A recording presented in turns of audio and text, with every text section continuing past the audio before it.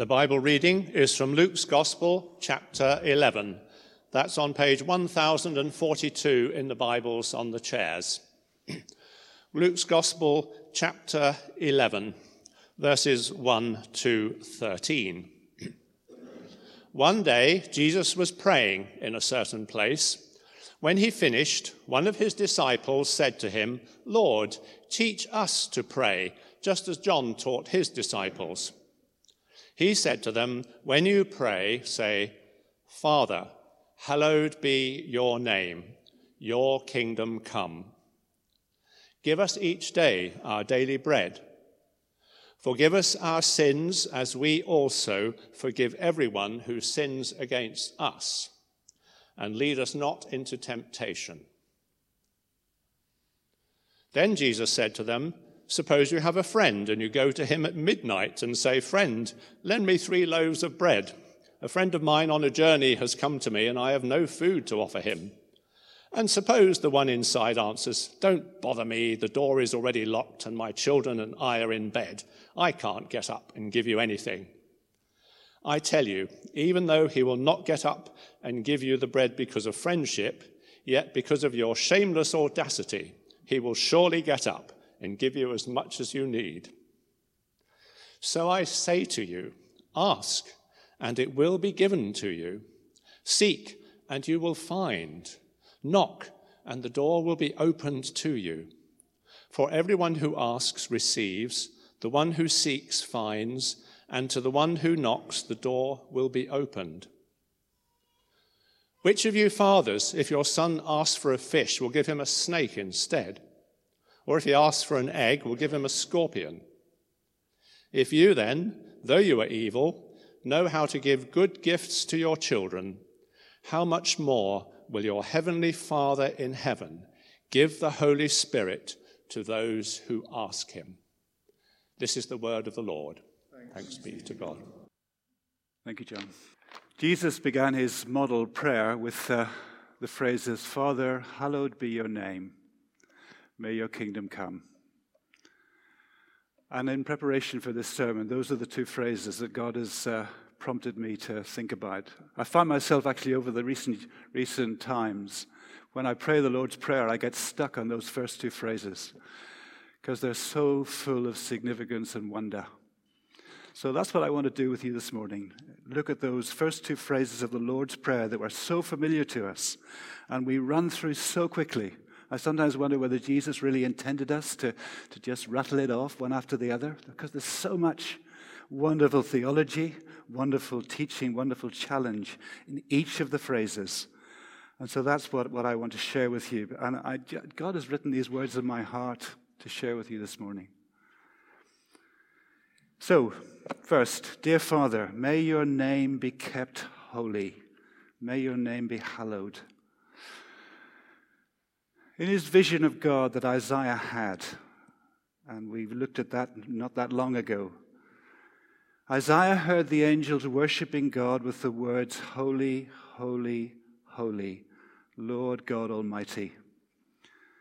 And you may remember when I preached this some time ago, I highlighted the fact that threefold holy is very significant in Hebrew. Because when Hebrew wants to say something is perfect, it repeats the word. And a good example of that is Isaiah 26, verse 3, when Isaiah writes, "You will keep him in perfect peace, whose mind is stayed on you." In the Hebrew, "You will keep him in peace, peace," because his mind is stayed on you.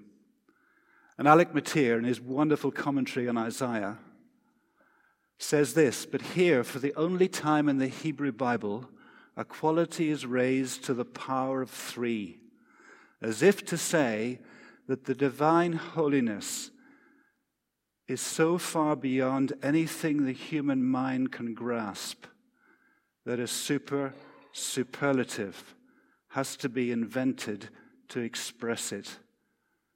And furthermore, that this transcendent holiness is the total truth about God."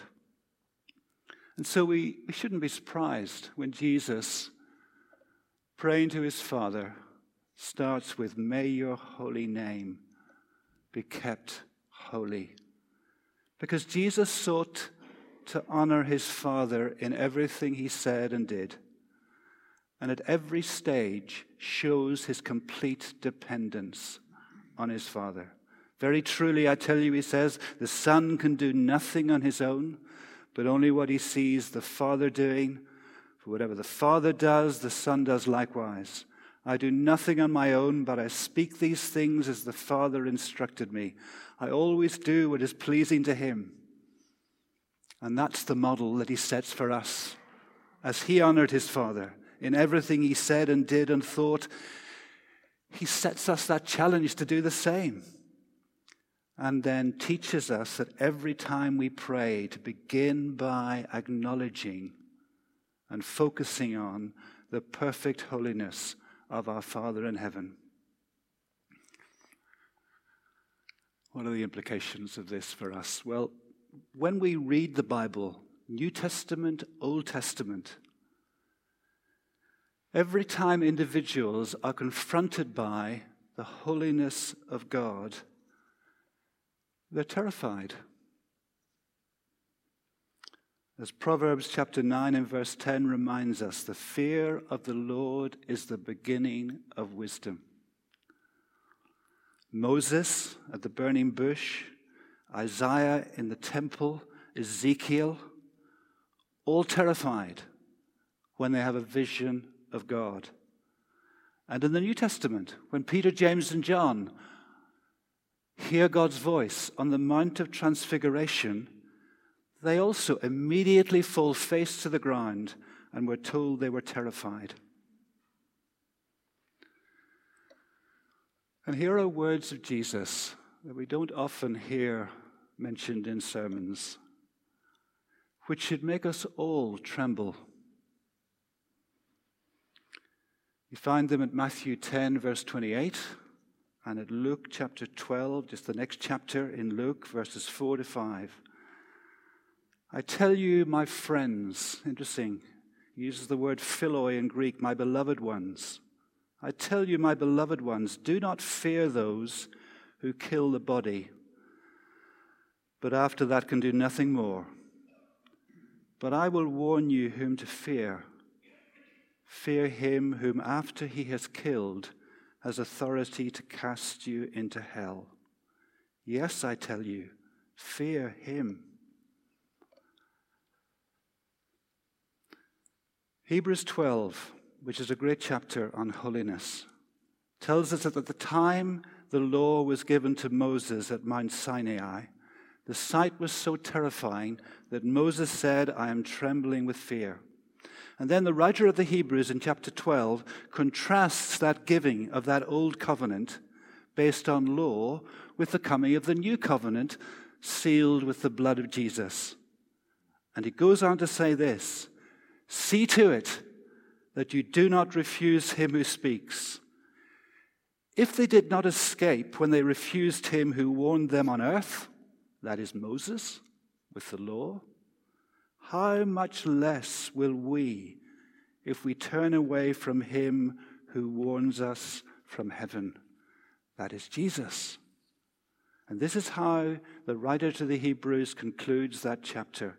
Therefore, since we are receiving a kingdom that cannot be shaken, let us be thankful. Absolutely. I've been some wonderful singing this morning. Thank you, Tom. To rejoice in that rescue, that kingdom we've been given. Let us worship God acceptably with reverence and fear, for our God is a consuming, destroying fire. So when we come to pray the Lord's Prayer and begin, Father, may your name be kept holy, we are praying something of huge significance. And are being reminded of just how terrifying and awesome is our holy God. And as we pray them so quickly, if our words are to have any integrity, we cannot avoid the challenge implied in the words and commit ourselves as far as we are able to living holy lives. We often forget when we read the New Testament and we hear Paul's letters talking about sending to the saints in Ephesus. It's a common phrase that Paul uses to describe the Christians. The word in the Greek is actually holy, the holy ones, the holy people. To the holy people in Ephesus. I think it would be helpful to change our translations to remind us the word in the Greek is holy. That's how Paul thought about the Christians. Here's Peter, who had to learn this the hard way. Like obedient children, do not be conformed to the desires you formerly had in ignorance. Instead, as he has called you is holy, be holy yourselves in all your conduct. For it is written, you shall be holy, for I am holy. And Paul often gives advice on this, and it just seems to me this particular advice in Philippians is so relevant. It's probably more relevant now than it's ever been in the history of mankind because of the internet. Finally, beloved, whatever is true, whatever is honorable, whatever is just, whatever is pure, whatever is pleasing, whatever is commendable, if there is any excellence and if there's anything worthy of praise, think about, fill your mind with these things. What temptation we have to do the reverse. Surrounded we are by internet. How we need to focus and seek to fill our minds with good things, true things, lovely things. Jesus himself, his teaching. And of course, it also means we have to be uncompromising in our battle with sin in our lives. Jesus is so clear on this. 2 or 3 times he uses shocking language. Shocking language. Gouge your eye out. Cut your arm off. He of course, doesn't mean it literally. But that's the rigorous holiness that he sets for us. And we can so easily be casual about sin in our culture. We worry about being too zealous for God, forgetting just how holy our God is. So, first phrase in the Lord's Prayer, may your name be kept holy. May we live lives that honor you, our holy God in heaven.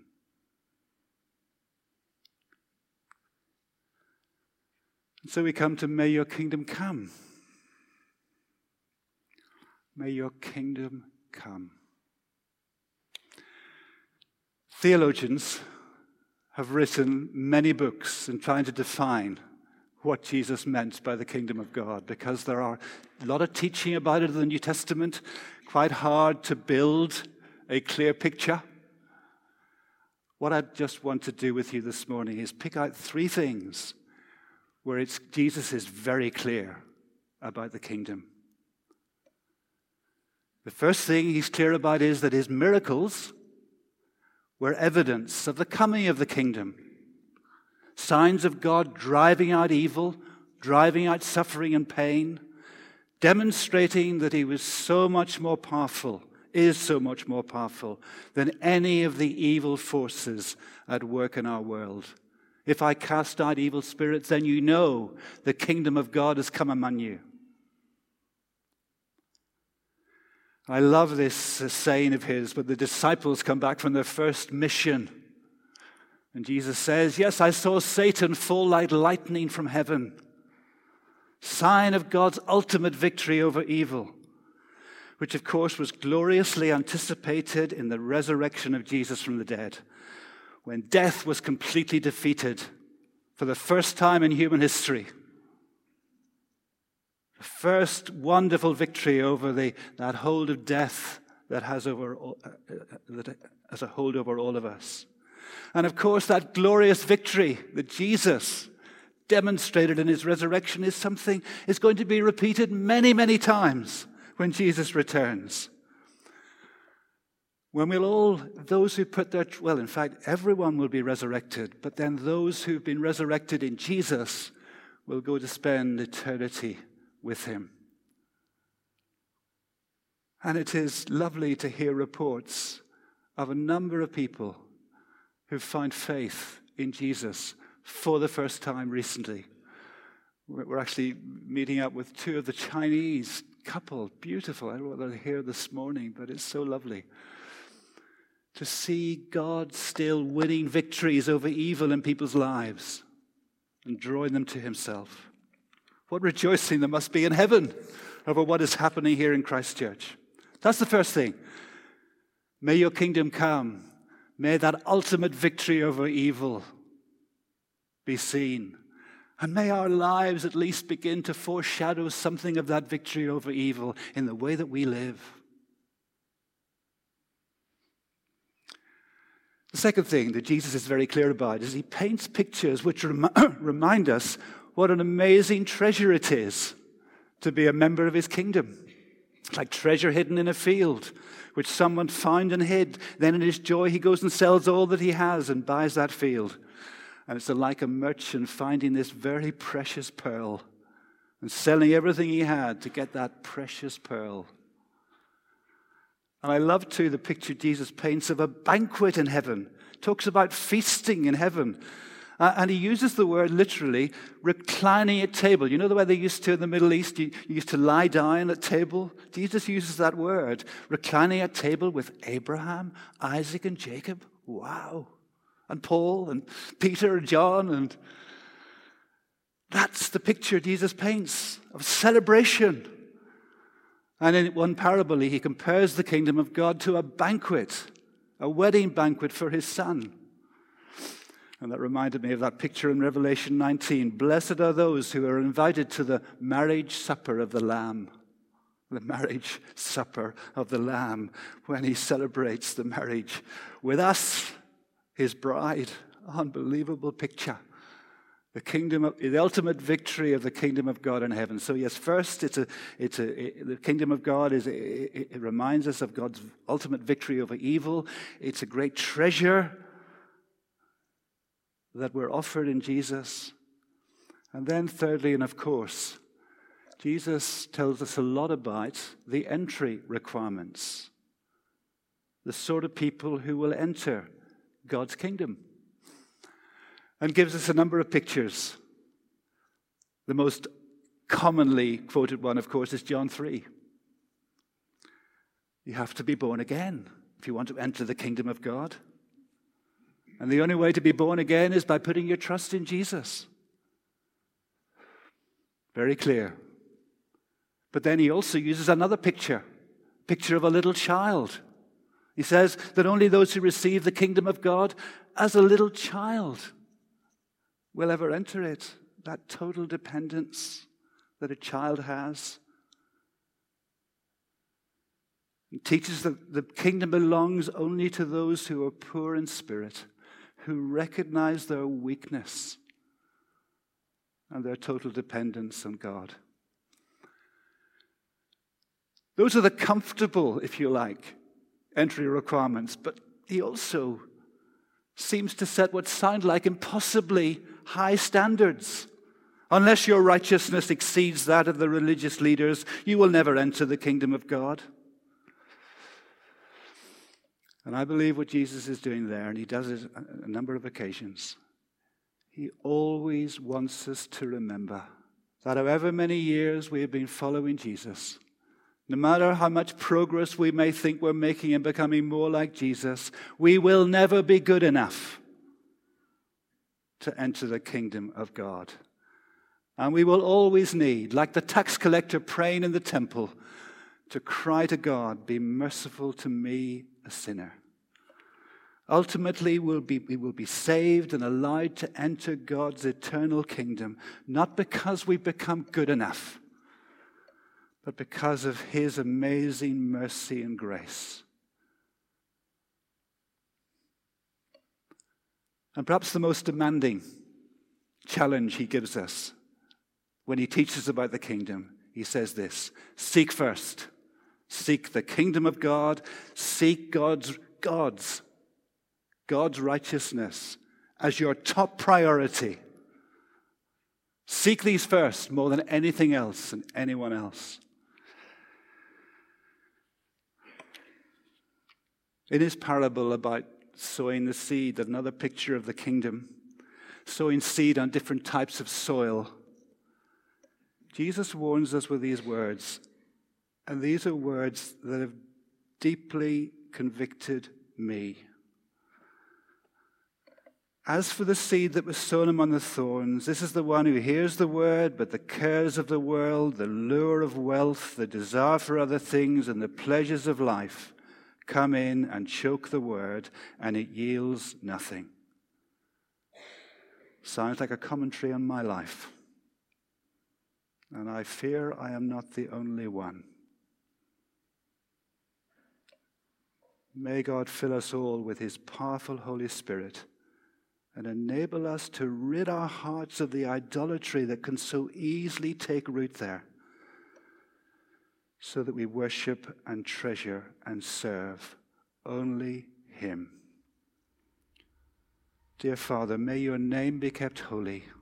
May your kingdom come, and may my life more closely model the ideal that you set and challenge us with in this wonderful prayer. Let's just quietly take a few moments to turn to God ourselves and pray whatever God may have laid on your heart from what I've been saying. Thank you.